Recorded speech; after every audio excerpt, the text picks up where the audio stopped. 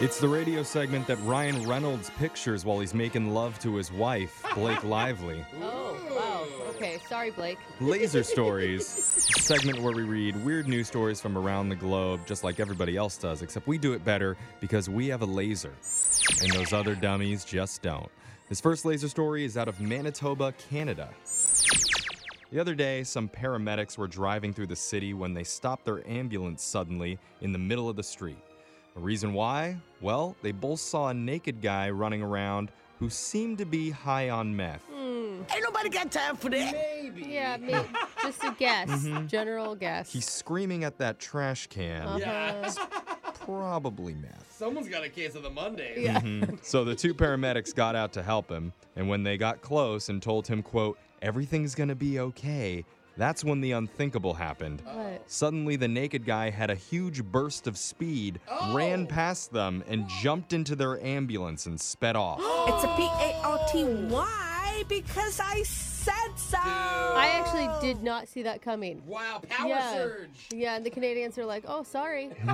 was- sorry about that. There wasn't time for a police chase, though, because he crashed the ambulance into a building about a block away. Immediately. It didn't work out well. Fortunately, no one was hurt, except for minor injuries to the naked guy. He was taken to the hospital where he's now recovering.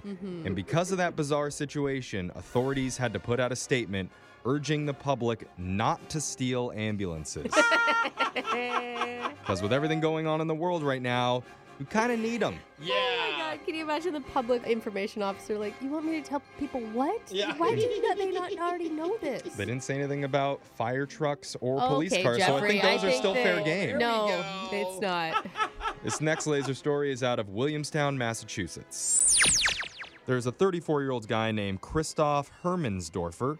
I'm sorry, that's an awesome name. I'm serious, that's his real name. Oh, man. Hermans with 2 R's and 2 N's. Then Hermansdorfer. Dorfer, yeah. So Hermansdorfer.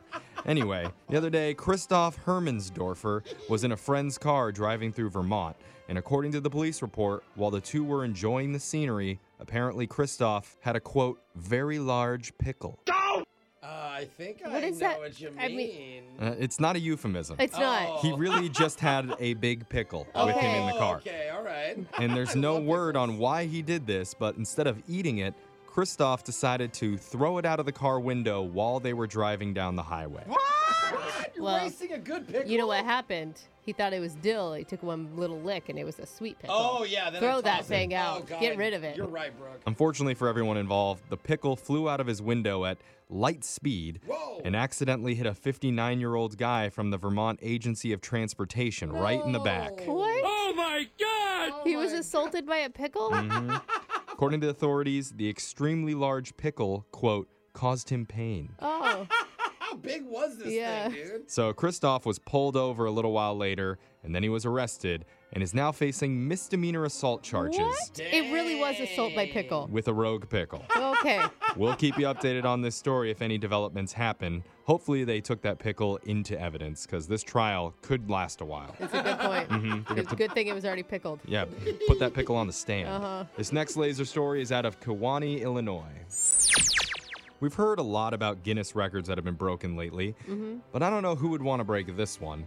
A woman named Emily Canelo Sims just set a new Guinness World Record for the largest overdue library book fine in history. What? Double rainbow. Oh my God. And she recently returned a poetry book called Days and Deeds that her mother checked out back in April of 1955. She actually went back and returned it? Yep. Like, at that point, you're just like, yeah, it's ours. I mean, we've had it. It's like a family heirloom. Yeah. I have like a huge collection of blockbuster movies that they're never going back. The total fine that she paid for that late book was $345.14. Dang.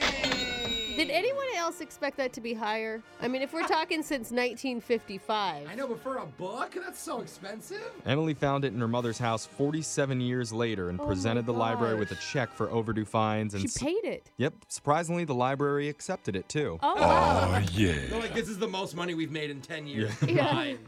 Turns out the fine had accumulated at 2 cents a day when she paid it 47 years later. Oh, that's why it's so cheap, because we're talking 1955 prices. Yep. So that's how they got to $345.14. Though the fine was the largest ever paid, some books have taken longer to return to the library. Okay. Like George Washington. President George Washington What? borrowed a book called The Law of Nations from the New York Library after becoming president, and he never returned it. Oh, man. Wow. Yeah, that whole apple tree or whatever, that cherry tree that he... Remember, wasn't he supposed to be the truthful one? Yeah, I'm starting to think politicians may not be so honest, What? Jeff. Yeah, I there's- mean, even the first one. Yeah. Big fat liars. Their Mount Vernon estate finally brought that book back 221 years later. Oh, wow. That's Any amazing. fines, or Do you think they were probably embarrassed? No, Like, I sorry. think he got a presidential pardon on Yeah, his I would fine. assume. Okay. This next laser story is out of the interwebs. People's mental health is not so great right now. Yeah. Shocker. Between pandemics, economic depression, civil unrest, Yeah. it's a lot for everyone to deal with. But not to worry, because the company Zappos is here for you. The shoe people? Yep. Cool. How? I say that because the online shoe and clothing retailer wants everyone to know they understand that times are tough. Okay. And that's why, according to a recent press release, you can call Zappos, and the reps are encouraged to talk about anything you want to talk about. Really? God. Wow. I mean, I guess, but I just feel like I'd end up in some like heated argument with a Zappos customer service agent about the geopolitical climate, and it would all end worse than it started. The move comes after the company found that last month, callers ranked the small talk with their customer service reps as important. So they decided to go with that. Okay. And now Zappos is even encouraging people to call for help with recipes, homework, or Oh just my for a little gosh. chit chat. Wow. The Zappos customer service agents are like, we do not get paid enough for this. Mhm.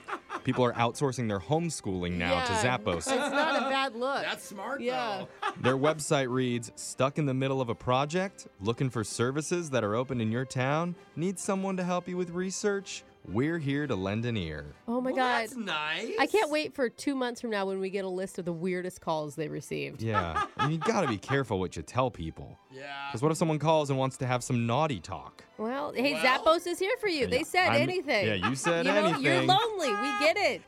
Well, it's good. Now we've just given Jose plans for his weekend. You're See? welcome, Yeah, Jose. You you're- won't be so thank lonely, you guys. buddy. I appreciate Yeah. it. One New York customer, Rose Wang, says she ended up talking to a rep in Las Vegas about all kinds of subjects for 45 minutes Wow.